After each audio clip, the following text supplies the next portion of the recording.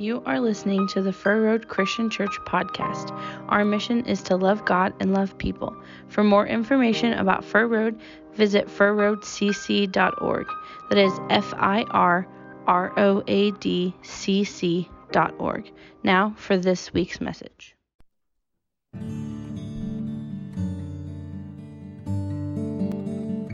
Since the early days of the church, many believers have celebrated Advent and Christmas as two separate seasons. The first season is for preparing and expecting. At Advent, we look forward to not one, but two arrivals. First, we anticipate and long for the birth of Jesus, just as the Jewish people longed for the promised coming of the Messiah, the King who would rescue them and return glory to Israel. Christmas, the end of the Advent season, is a celebration of that promise kept. The Messiah came. The Son of God sent first as a sacrifice for the forgiveness of our sin. But we wait still for him to come again, to return and make all things right, to take his place on the throne forever. At Advent, we prepare ourselves for that second arrival as well, with repentant hearts and joyful confidence that our God always keeps his promises. Come, our long-expected Savior.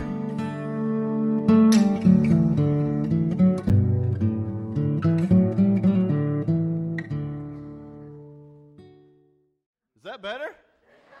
All right. So, most important, did you hear about my Christmas lights? Okay. Yeah. Clark Griswold's my hero. All right. Okay, here we go. That stuff wasn't important anyway. Let me ask you something else. How many of you are from a church background or maybe a family background where you did something with Advent? You celebrated Advent, so you at least know a little bit about Advent. Okay, yeah. Not a lot of you. Maybe some of you did the little Advent calendars where your kids would open up a gift each day. But how many of you really don't know a lot about Advent at all? Maybe, yeah. Okay, yeah. Good deal. This is exciting. So that was me, too. And I grew up in a good church, but I don't ever remember our church talking about Advent at all. In fact, I think a lot of evangelical churches have been kind of leery about Advent over the years. Maybe it seemed like a Catholic thing, and surely there couldn't be any good stuff in a Catholic church, right?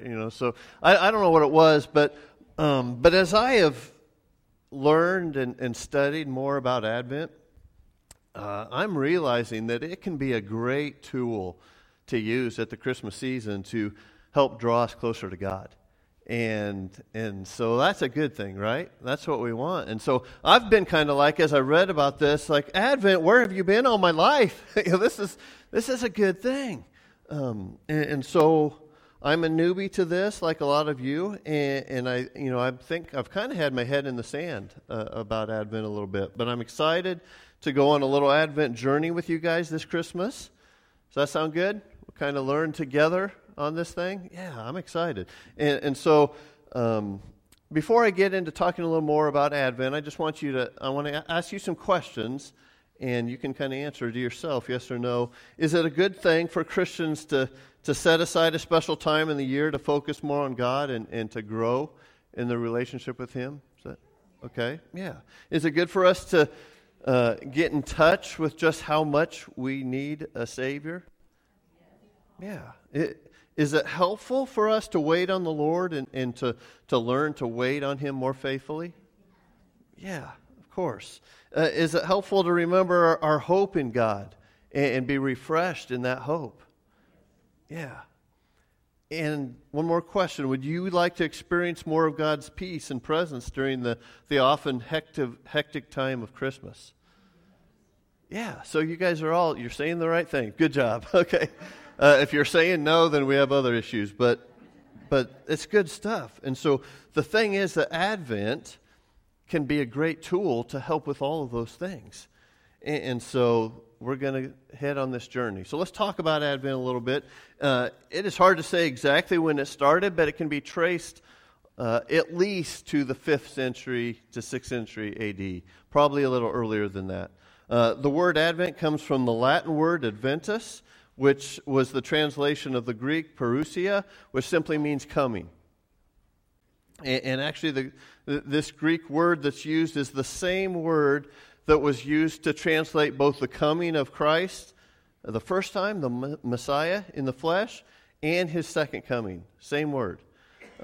So Advent has always tended to focus on both these events. Advent is much bigger than just celebrating the birth of baby Jesus. Okay? And so it's a season on the Christian calendar.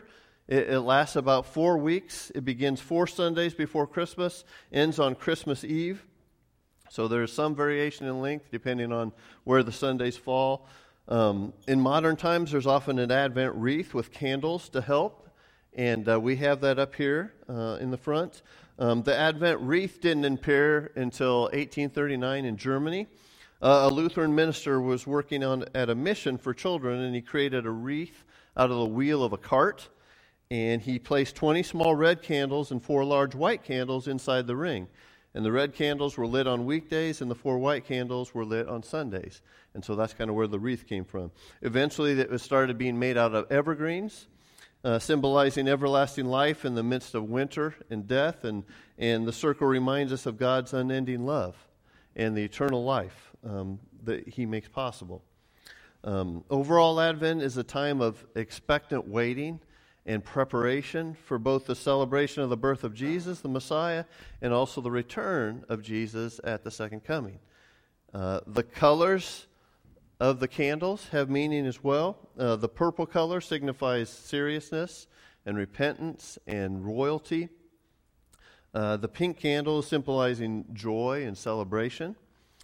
And so it reminds us that even as Advent helps us to kind of get in touch with this sober yearning for the coming of God, we know that he did in fact come. You know, we can look back and see the joy in that, and so that's the pink candle. For most observers of Advent, the first, second, and fourth Sundays are purple Sundays for the candles, and the third one is a pink candle. And then on Christmas Eve, we'll light the white candle in the center of the wreath, which symbolizing the birth of Jesus and the purity of our Savior. Okay? So those are kind of the basics of Advent. We'll keep learning about it. And there have been a variety of focuses over the centuries for Advent.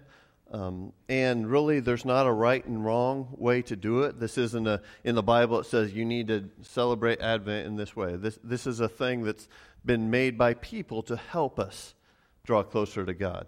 And so there's been some different themes. Probably the most common themes used today are week 1, hope, week 2, peace, week 3, joy, and week 4, love. And so that's what we're going to do. And we'll start with hope today. And so like I said earlier, Advent is much bigger, much deeper than just preparing for the birth of Jesus. And not that that's a bad thing. It just kind of gives it a bigger and richer meaning.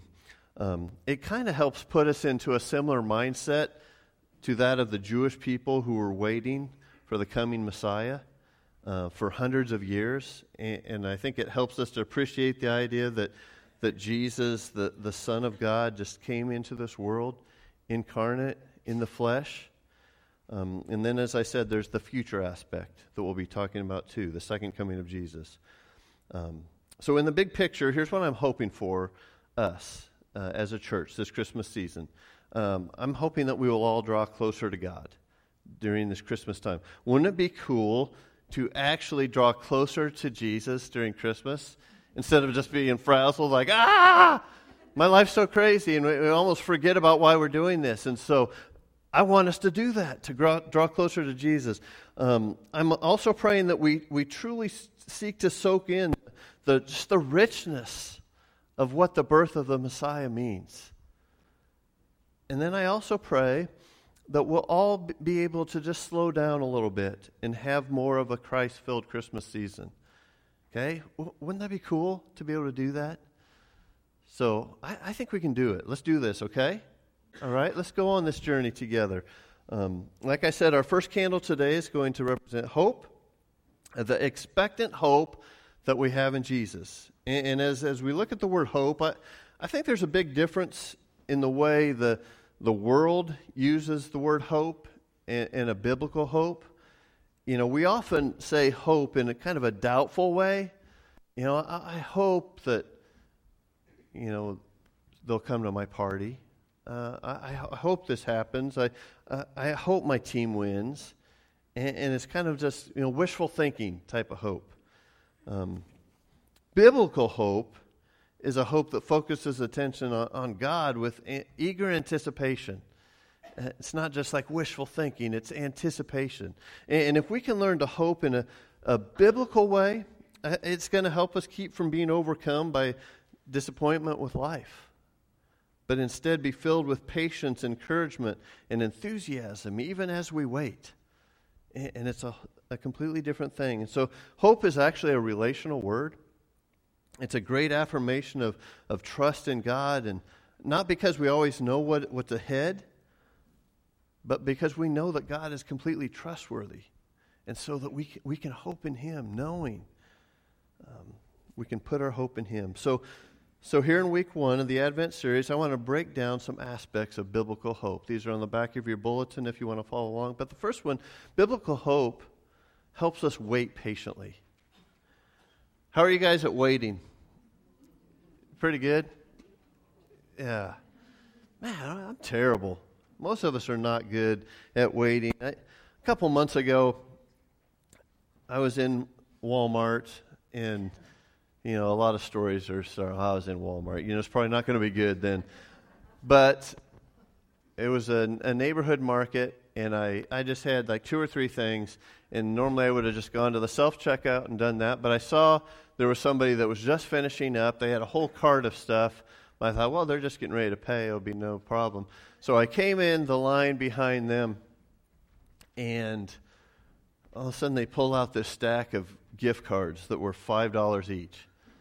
And it was like $150 of groceries. I'm thinking, okay, this is not going to be good. But so she starts ringing up the first one, and it won't scan, and it wouldn't work. And so she's trying to punch in the codes, and it wouldn't work. So they have to call a manager over. And meanwhile, there's 2 or 3 people that got in line behind me, so I'm kind of trapped. And inside, I'm just dying a little inside. And just trying, you know how you try to act normal? Like you're not dying because you're waiting. So, you know, I'm trying to pull up my phone and look, I just want to. And so the manager comes and helps her with that one and leaves. Well, then the same process for the next one. And so it just kept happening over and over. And not that I was timing at all, but it took 17 minutes for me to get up there. So, yeah, I am not very good at waiting. I need to be a better waiter. And so I read about a minister this week who had one of those same kind of things happen when he was in Costco. And he had also been starting to try to do the Advent stuff. And I wanted to tell his story. So he had been waiting. There's somebody in front of him. He said, then all of a sudden it dawned on me. I had one of those moments of grace in which God managed to slip a word into my consciousness. As I stood in that slow-moving line at Costco, I was waiting. In a way, I was experiencing exactly what Advent is all about. Of course, I wasn't waiting for God to save me or anything momentous like that. I was simply waiting to get out of that store so I could go home. But nevertheless, I was waiting. I was forced to experience something that's at the very heart of Advent. And then he said, so I decided right then and there in the line at Costco that I was going to use the experience of waiting in line while Christmas shopping as an Advent reminder. In that moment, and in similar moments yet to come, I was going to remember what Advent is all about. I was going to put myself back into the shoes of the Jews who were waiting for the Messiah, and I was going to remember that I too am waiting for Christ's return. As I decided to let the experience of forced waiting be a moment of Advent reflection rather than a cause for getting an ulcer, I found my anger quickly drain away. Waiting in line at Costco became not a trial to be endured, but a moment of grace. And get this, I even found myself thanking God for the chance to slow down a bit and wait. This was indeed a miracle. By the time I got to checkout, my heart was peaceful, even joyous. I felt as if I had discovered hidden treasure. Wow! Wouldn't that be great to have kind of peace in the midst of the chaos that we're experiencing during the Christmas season? I'm going to try it. I don't know if I can do this or not, but I'm going to try. You guys think you could try that? Maybe to say, hey, let's look at this in a different way. I'm waiting. But man, I can use this to think about God and reflect on God. Here's the thing. Waiting for the Lord has been a big part of God's people for much of their history. You know, much is written in the Bible about waiting on the Lord.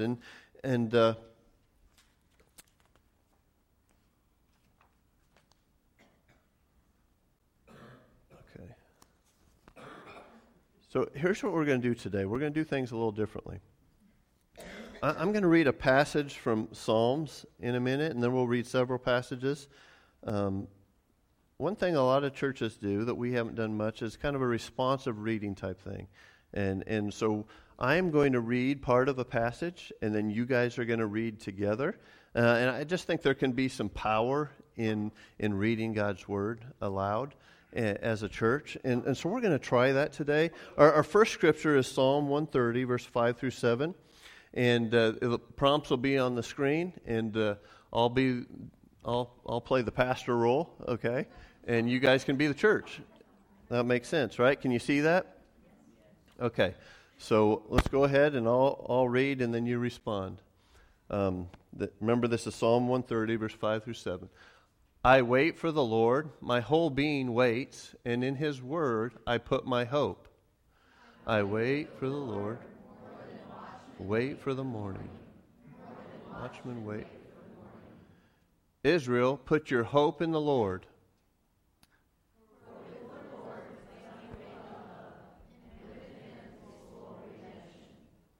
All right, good job. I like it. Very nice. We'll do that several times today. I actually think there's a spiritual discipline in waiting. If we let it, it can be a time of growth and learning in our faith. And so the psalmist was saying, Israel, put your hope in the Lord as you wait. Your hope in the Lord will help you in this. It'll help you wait patiently and expectantly. You know, like I said, we live in a culture that doesn't like to wait. We're not used to it, but it can be a good thing. And so this is a season of waiting patiently, just as the Jews waited patiently for the coming Messiah. And we continue to wait patiently for the Lord's return. So biblical hope helps us wait patiently. Here's another thing about hope. Hope helps us think big picture. Okay, every day details matter. Okay, we have to live life. There's details of life, and we have to take care of those things.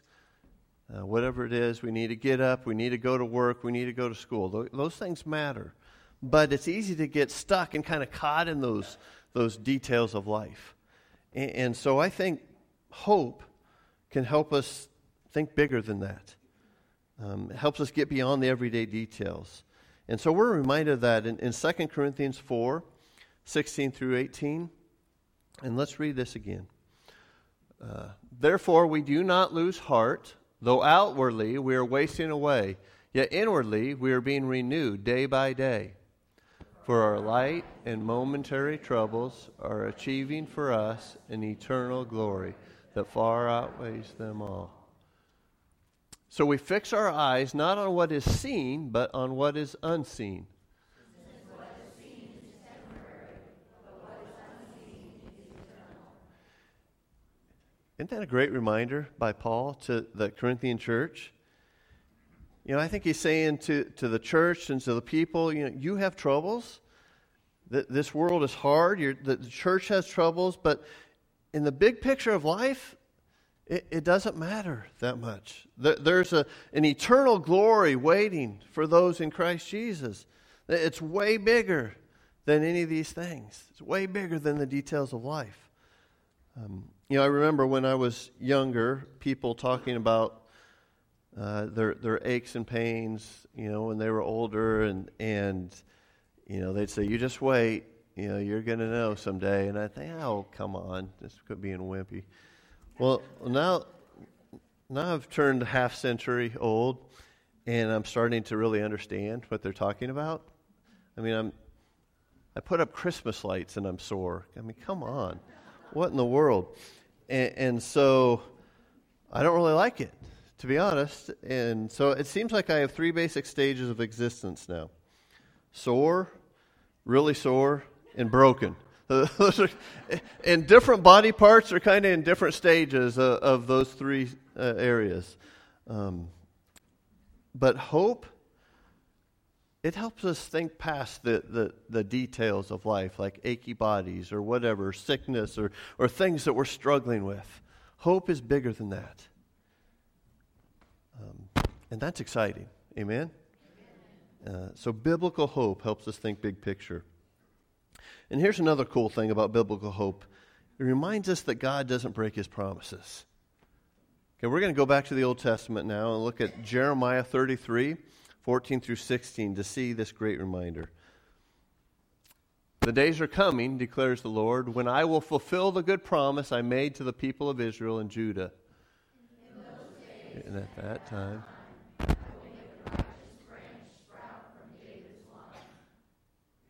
he will do what is just and right in the land. It will be saved.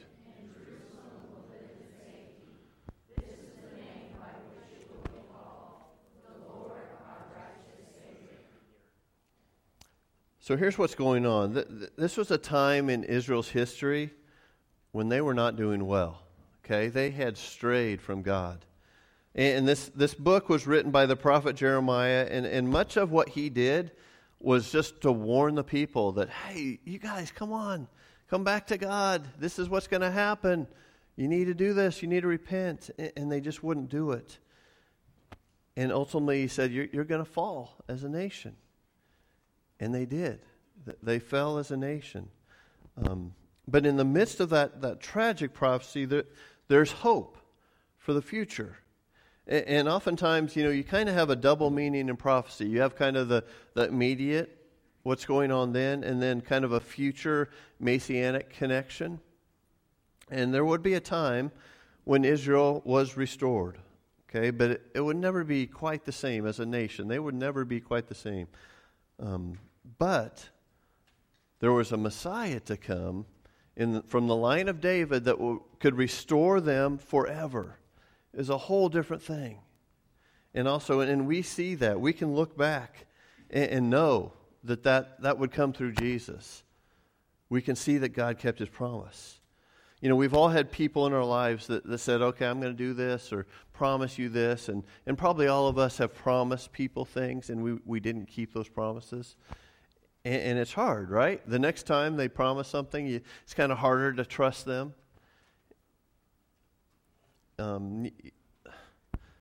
Sometimes we'll help people financially from the church, and we just do it from the love of God. Sometimes they'll say, well, I can pay you back at some point. And we just say, no, we just want to share God's love with you.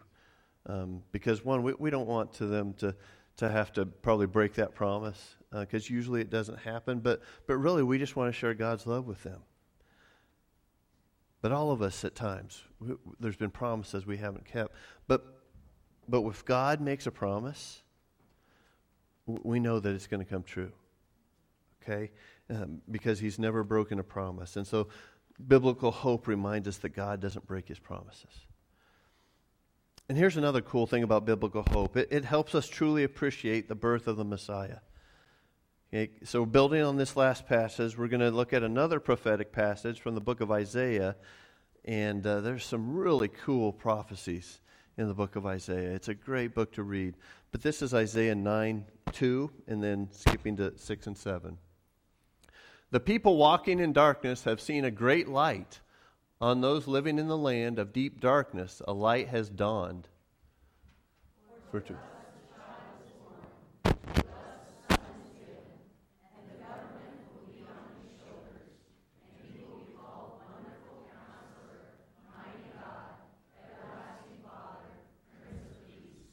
Of the greatness of his government and peace there will be no end. He will reign on David's throne and over his kingdom. Yeah, let's read this together. Yeah. Establishing and upholding it with justice and righteousness from that time on and forever. The zeal of the Lord Almighty will accomplish this.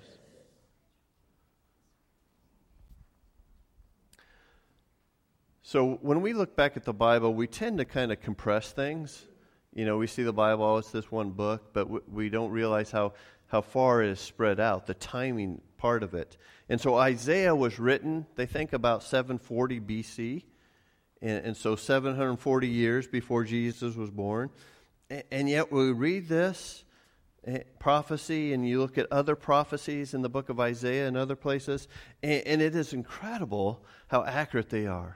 And there's all these details, if you look at them, about the birth of Jesus, and you think, man, how in the world could that happen? Such big things. And so as they're hearing this, the people are hearing these words from the prophet Isaiah, they would have been hoping that this is sooner rather than later, all these things that they're talking about. But truth is that it was all a perfect part of God's plan. And we can look back and say, wow, you know, we live at a time in history where we can say, man, that is so amazing that God did that. You know, when I see a new baby,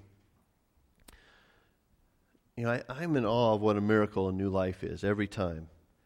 But you think about a baby, and they are completely dependent on the parents, right? They need help. And you think about that is how God chose to come into this world, like a helpless form that had to be taken care of. You know, ask Jordan and Janie right now. They will tell you that a baby can't do that much. They eat and sleep and cry and poop, right? That's about, did I catch most of it? Yeah, that's about it. And so you think the Messiah, the Savior of the world, was willing to come in such a humble way into this world that had to be taken care of by parents and could do nothing on his own. What humility is that, right? It's amazing.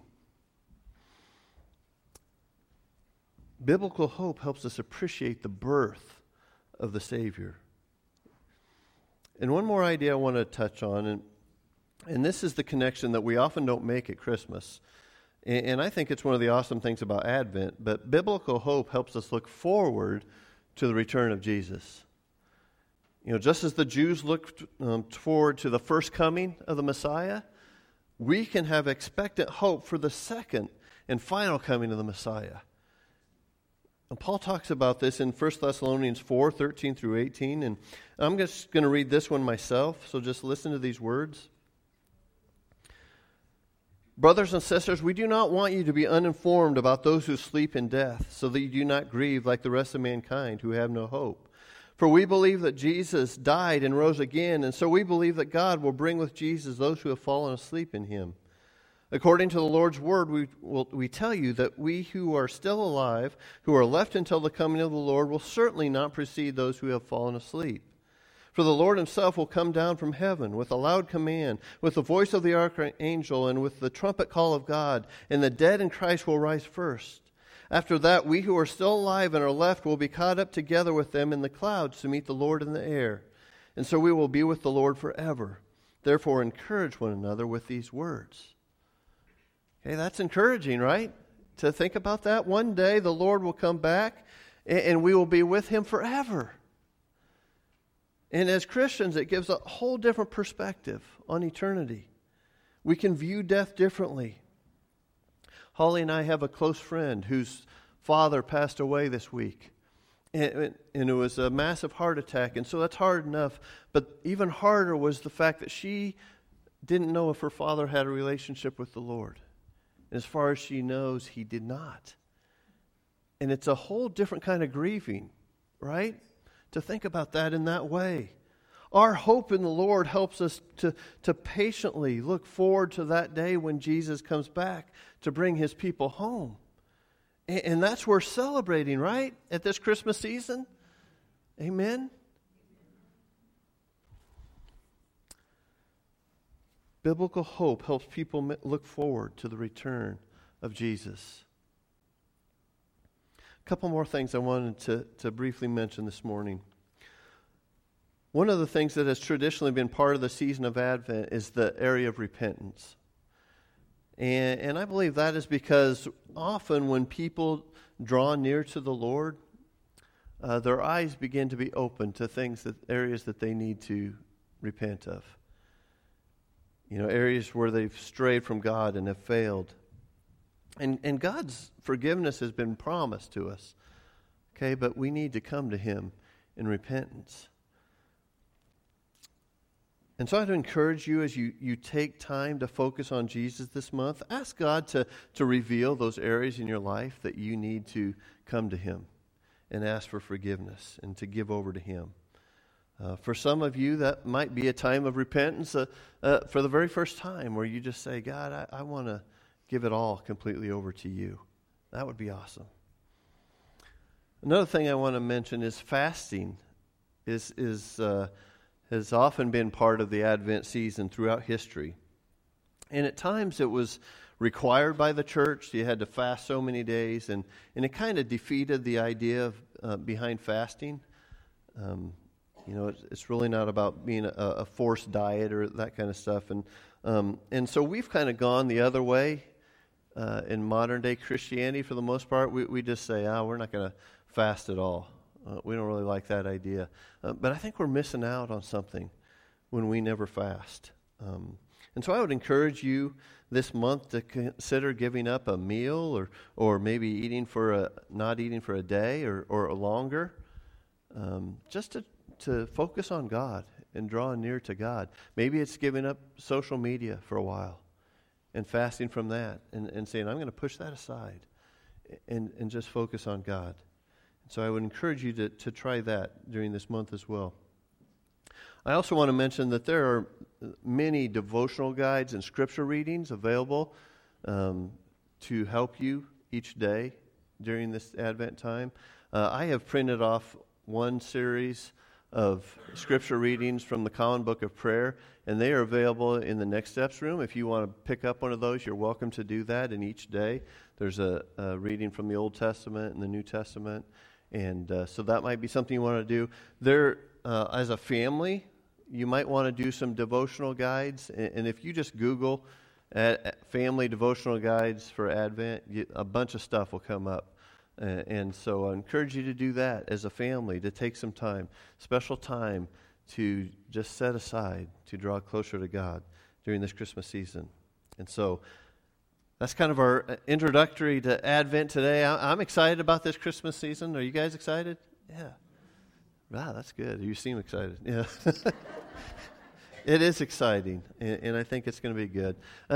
Our worship team's going to come forward, and as we begin to prepare ourselves, in a little bit it'll be for the Lord's Supper, but I want us to take a few minutes here to just silently begin to think about and meditate on just the hope that we have in Jesus and just that expectant, patient hope for the birth of the Savior. And so one of the things that happens each week is we will light just one candle this week, and then 2 candles, 3 candles, 4 candles. And so I've asked Matt and Chelsea to come up and light a candle. So if you guys want to come up, they're going to light our hope candle today, that first candle. There's a lighter right here on the chair.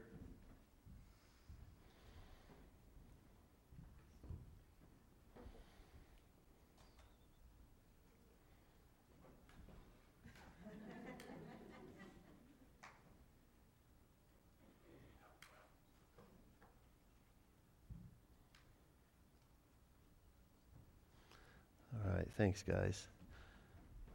So as the band plays in the background, let's just take some time right now to reflect and think about the hope that we have in Jesus.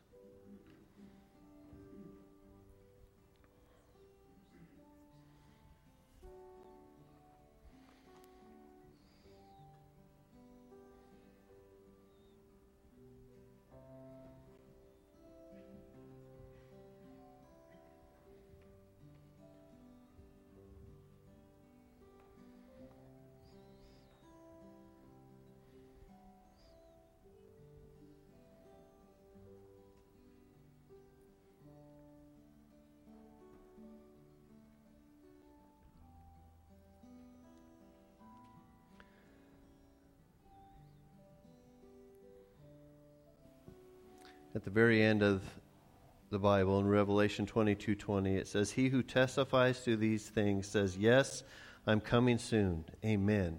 Come, Lord Jesus.'" Lord, we come before you right now with the hope and the expectant waiting that one day you will come back again and take your family to be home with you. Right now at this Christmas season, Lord, I pray that we can focus and wait patiently on the birth of the Messiah, and that we can think bigger picture than just a baby boy being born, but just the true meaning of what that's all about.